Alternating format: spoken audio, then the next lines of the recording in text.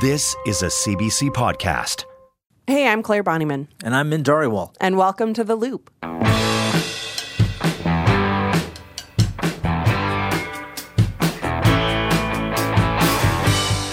Well, it's officially the most wonderful time of the year. Yeah, sure is. Budgeting season. I'm kidding. Only kind of. But this is the time of year, I think, when a lot more people become aware of finances and budgeting.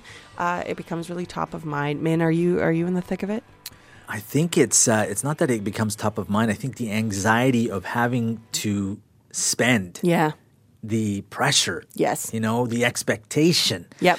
I think that's what is, you feel this slow slide. It's coming at you. So, I'm thinking about it and I'm trying to not let it spiral out of control, a big snowball down a hill. It's just those more costs, right? You're buying gifts. I'm buying trips to places to go see people. Yes. It all comes kind of at once. It seems like it all kind of converges at this time of the year. And so, how do you weed your way through it? How do you manage your way through it? And today, we're going to talk about money on the show, and we're going to start with the basics. Exactly, because there's talk everywhere of the high cost of living and affordability. So it's not surprising that kids are starting to catch an earful. But how do you explain words like inflation and recession and make them real and meaningful for students, especially when even I don't still fully understand? Gerald Chung is a teacher at Old Scona Academic in Old Strathcona, and among other things, he covers financial literacy. Nice. Hey, Gerald, thanks for coming on The Loop. Thank you for having me. So I will be completely honest, I wish I had this class in high school or even just this option to learn this stuff. How did you end up teaching financial literacy? We actually don't teach a formal course. We do teach CALM, Career and Life Management, where there is a finance. But what I do is we do it as a club. So our club meets biweekly, and it's a business innovation financial investment club. The kids kind of facilitate their own club, but I come in as a guest speaker to speak with them every couple of weeks to speak on a topic. And we bring in speakers also. So the example of our last speaker was from a local bank here. So you just spoke to them about inflation, about recession, about interest rates and that. And even something as simple as opening a bank account and using a debit card and the advantages and disadvantages of using credit. Yeah, there's so many topics that you guys get into. How big is this club that you speak to? We have about 40 students in it, which is big. And our school isn't very big. Our school is only 360 students. So if you do the math, there's probably about between 10 and 15% of the students that are in this club. That's huge. Yeah, exactly. Were you surprised to see so many kids really curious and wanting to learn more about finances? Yes, I was, but I'm also not that surprised. These kids are willing to take a challenge. We're an academic school, so we take it to another level. Just to give you an example, the kids are competing in a McEwen Business Challenge this weekend. So they get a case study, and they present their position on the case, and then they go before a panel of judges who decides who gives them questions on the case itself. So we're taking this to another level, not just on the basics of, having to learn about spending money, inflation, interest rates, and that. We're actually taking it to another level with these type of students. So I've had these kids for, like, a lot of them are in grade 12, so they've been with the club for 3 years. So their goal is to either go into business or possibly go into business or start a company and know how to start a business. Or, like, some of them will be taking business at the post-secondary level. Yeah, it's obviously a special group of kids, but are there any challenges to making some of these ideas real? Because they are still students after all. They're not necessarily paying their own taxes at this point. Yeah, the challenges probably come more with the younger ones, like the incoming grade 10s or even the 11s. The grade 12s, they're kind of getting it now because they realize that, I might be going to university next year. I might be not living at home anymore. Now I have to worry about paying for food, paying for rent, paying for transportation, paying for utilities and all that. So they're more into it and saying, this is something I need to look at because my parents may not be footing the bill for me anymore. Yeah. Money talk is everywhere right now. And I mean, they learn in comm, they're learning through this club, sometimes in mathematics and business classes too. Some of these kind of financial ideas come through.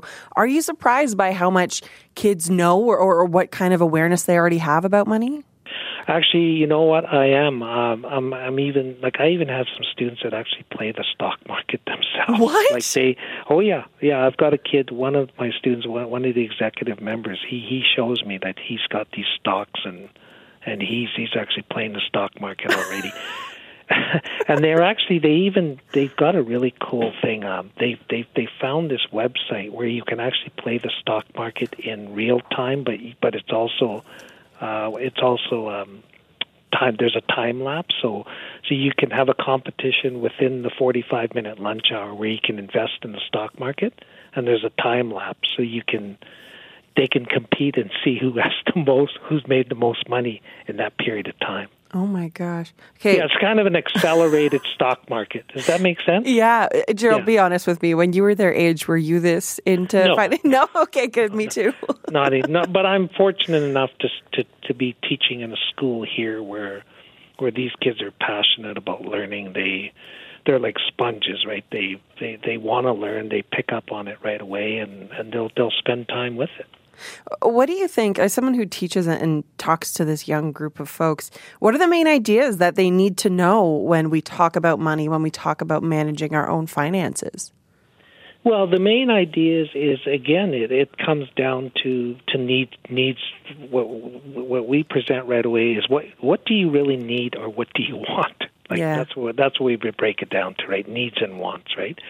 Can you afford to buy that new pair of jeans, or do you need to worry about paying for my bus transportation each month, or my lunch today, or the utility expense that my parents have.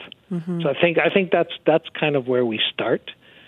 Is okay? What do you need and what do you want? And that's sort of the basic introduction to financial literacy. Do you have a favorite lesson to teach when it comes to money? I actually do, because I'm more a computer guy. So I teach cybersecurity in that. Oh. So my favorite lesson is avoiding scams. So it's like looking at our online shopping, looking at these people that are calling you and saying that they just inherited all this money. Can you send us your bank account, right? So, and we talk about that in cybersecurity. We talk about having good passwords, logging into your banking site, protecting your PIN, like if you're at the grocery store and you're typing in the PIN on your debit card. That's a bias on my part, but that would be my favorite part of teaching financial literacy. And the stock market's a big thing too, because I think kids need to learn. Investments is another big thing. I think they need to learn that, why the stock market is risky, why you can make a lot of money, but you can lose a lot of money, where if you put your money in the bank, you're getting this guaranteed interest rate or money that's coming in each month. What's it like to watch this group of kids wrap their heads around concepts that a lot of adults haven't even really understood? That's an interesting thing. These kids, we have to give them more credit. They're just in tune with it. They like the collaboration piece too. So I think when they leave the club, I think in the hallways, they'll talk to kids that are not in the club, and some of the kids will even approach them and say, what should I do here? Because I think they've become sort of mentors for the kids that are not part of the club. That's kind of a cool thing too, where you're seeing them kind of educate their peers. How do you suggest that folks start talking to the young people in their life about money and finance? Maybe they have, a kid who's not as keen as maybe some in the group. How do you start to introduce some of these concepts? It starts in the home. I think you need to have the parents do some of that for you. Introducing it at an early age, to me, would be the best thing. Is I don't teach elementary school, but I think if you taught the basic principles of money in elementary school, and then you kind of expand it in junior high, and then at high school you take it to another level. Your first question you asked me, how do you explain to them this is how inflation works? This is what we talk about a recession. This is what an interest rate actually is, like if it's at this percentage, right? Interest rates on credit cards, another huge thing, right? Like if you use your credit card and you're only paying off the minimum amount, you're not really getting further ahead. Simple concepts like that. Starting small.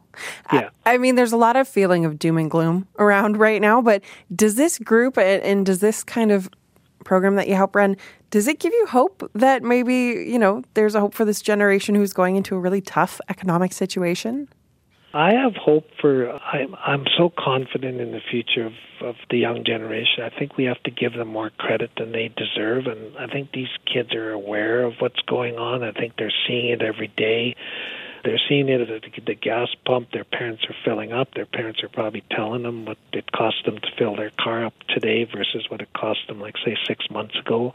They're going into the grocery store. They have fundraisers. They're reselling food or whatnot to make money for their student council or their grad or whatever. So I think they're seeing that the true cost of whether it's a loaf of bread or a 2-liter of milk. So I think they're aware of the prices rising, especially when it comes to gas and food. Now, with electricity costs and utilities, that might be a different story, right? That might not be something that they're aware of, like, rebates and things like that. So, but I think when it comes to specifics such as food or gas, or they're going to the Tim Hortons, or they're going to the McDonald's, or they're going to White Avenue to buy their lunch, I'm sure they're noticing right away it's costing them more to go buy a lunch on White Ave.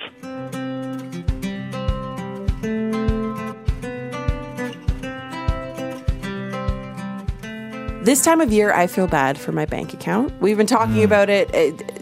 I'm not alone. No. Between inflation and everything costing more, than the holiday shopping and the trips to plan, forget whatever else is going on in your life, those random costs that come up. I know I've changed some of my habits, but I'm still really feeling the stress. I know at one point, Min, I saw you watching your groceries. Watching my groceries. And like I'm the grocery guy at the house, and it's weird. Like, you buy a head of lettuce, and all of a sudden, for the first time ever, you see it rung up as $5.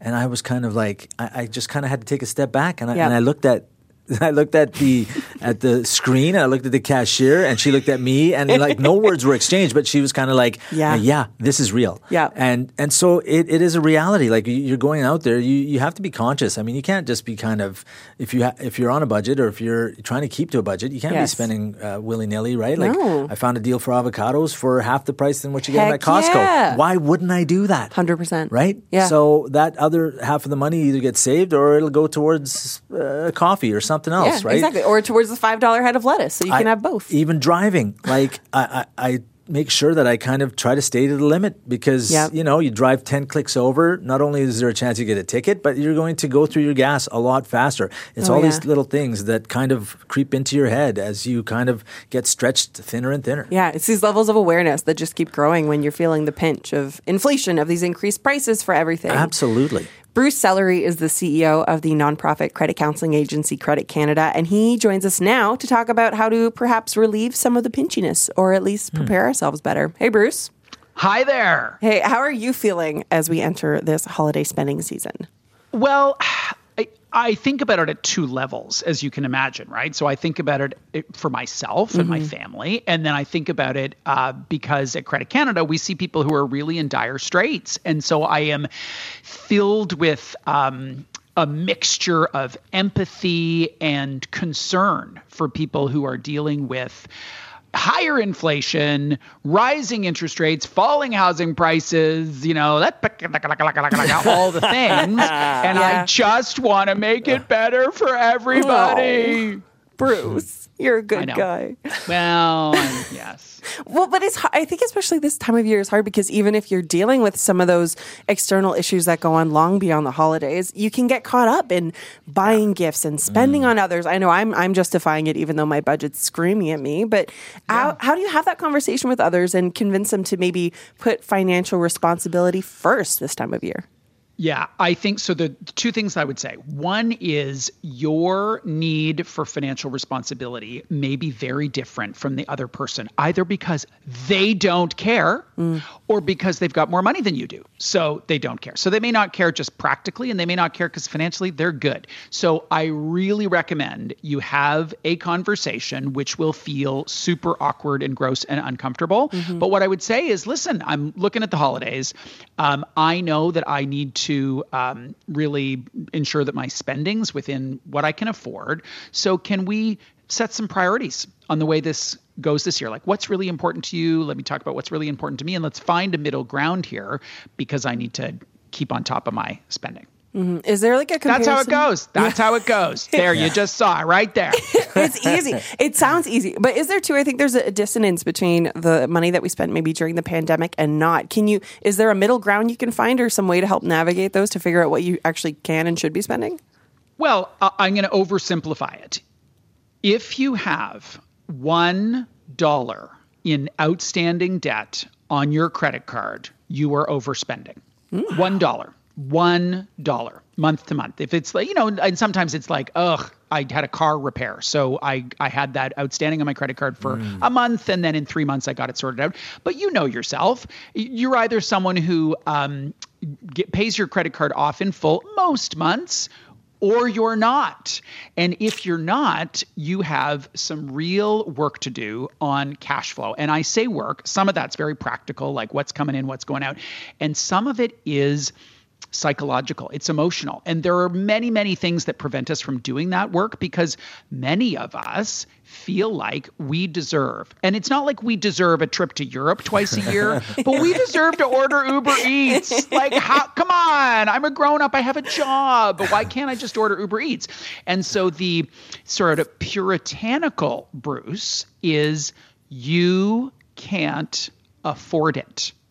Wow. And that's not fun to hear. That's not helpful. How is that? Woo, I love Christmas. But you know that Scotiabank slogan, you're richer than you think? Yeah. There's a different slogan. And I say this jokingly, but this is going to cut really to the heart of it for some people. You're poorer than you think. I knew that was coming. It does cut, though. I feel that. It does. Yeah. Like you think, it's a big deal. Like I have an education, I have a job, I should be able to fill in the blank, whatever it is that you want to spend on. But if you have one single dollar chronically outstanding on your credit card, you can't afford it.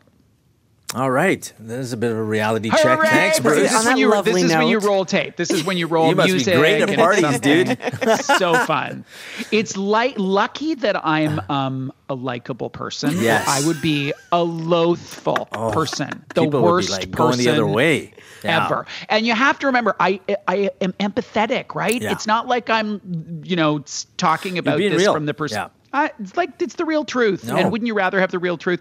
The advantage, then I promise I'm going to shut up. The advantage our elders had in earlier times is there was no credit card. Yeah. There was a charge card, but there was no credit card. If you didn't have the money, you didn't get the thing. Yeah.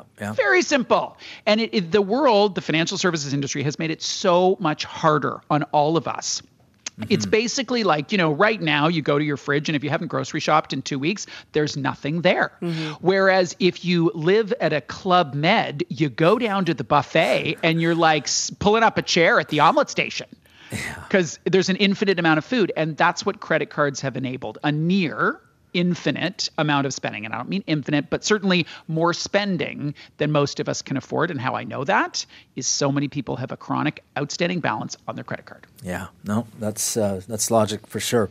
So listen, aside from this avalanche of holiday shopping and stress that's coming at us right now, of course, there are a lot of non-negotiable costs, right? So how can we make sure we're going to be able to make ends meet when times do get financially tough? So again, it comes back to cash flow. And what you're looking at is what's coming in, your after-tax pay, and what's going out. And there's some rigor here in terms of your thinking, because as you say, your mortgage and rent are non-negotiable. Right. There's around the margins, maybe you can do something, but they're non-negotiable. There is a tremendous amount, though, that may feel non-negotiable, but it is discretionary. So even food is discretionary. If you get really focused on it, you could significantly reduce the amount of meat protein that you buy each week. You can make different choices on when you travel on the weekends and incur the gas that you pay.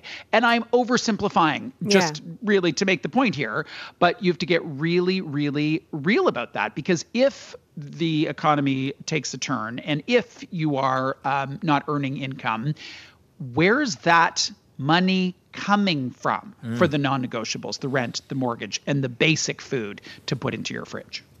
So we hear, you talk about a financial readiness kit. What is in yours? Oh my gosh. Okay. I love this idea of a financial readiness kit. Okay. So I came up with this idea because we talk about it a lot when it comes to natural disasters. Like there's a blackout, there's a fire, with that, it's, I don't know, you need Band-Aids and you need flashlights and you need these things. Well, when it comes to your money, the financial readiness kit, first of all, includes some cash because there could be an outage and the ATMs don't work. There is access to low-cost credit if you don't have an emergency fund. So I would love it if everybody had an emergency fund. If they didn't, and you really do have an emergency, like you have been laid off and the only other place is your credit card, I would rather you have a secured line of credit so that you didn't have to put your rent payment on that credit card, because that's not ideal. So how we frame these kits, and you can download them at creditcanada.com/FLM2022. There's a number of them for different demographics, but they take you through a series of questions. And the first question is, are you earning more than you're spending? So are you living within your means, cash flow wise? Number two, have you eliminated your high interest debt, credit card debt? Third, are you saving for things that are important to you, which is, Min, you're a parent. It could be retirement. It also could be kids' education. It could be a vacation, all those things. So the readiness kit is asking yourself a whole bunch of questions. And metaphorically, it was like, oh, geez, I don't have a can of tuna. I'm going to go get a can of tuna, put that in my readiness kit. So it's those kinds of things. And certainly a will, life insurance. Yes. There's a whole bunch of things on there. Yeah. And as you mentioned, too, it's different for folks in different situations. Like Min's got two kids. I just have a cat, so he'll be fine. Life insurance. Life insurance is real. Yeah. Yeah. If you are sitting in the middle of this very tough economic situation and you're finding finances a challenge right now, do you have any advice? What can people do? There is always hope.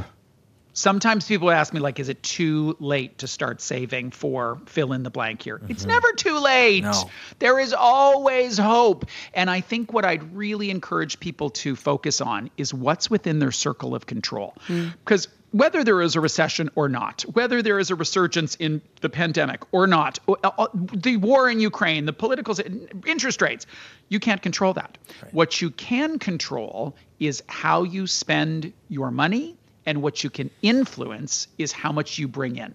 So that could be overtime hours. It could be asking for a raise, getting a different job that pays more money. There's lots of different ways in which you can influence your income.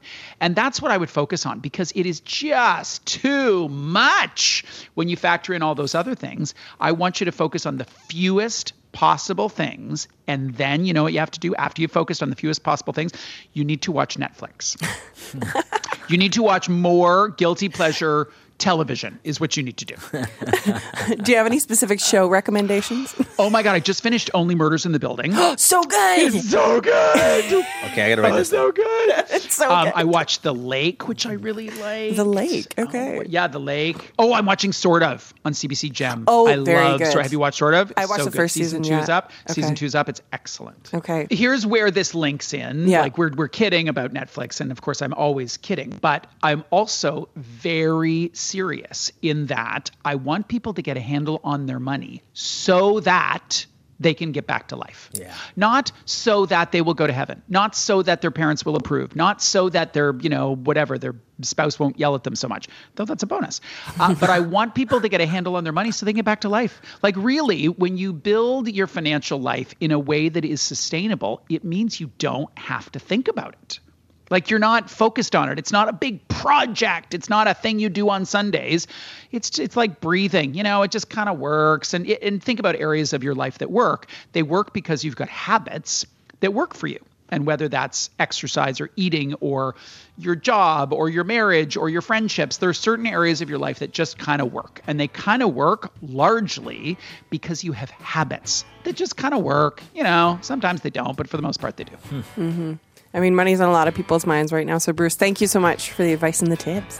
You're welcome. Thanks for the invitation. The Loop is a podcast from CBC Edmonton, and our team this week is Leslie Goldstone, Corey Haberstock, Olivia O.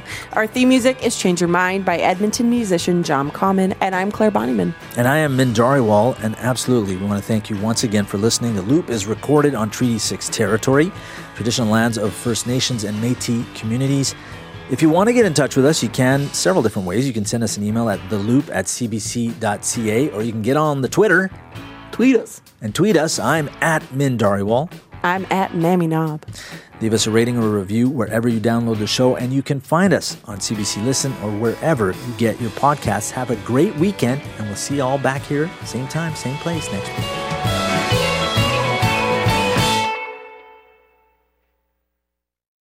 For more CBC podcasts, go to cbc.ca/podcasts.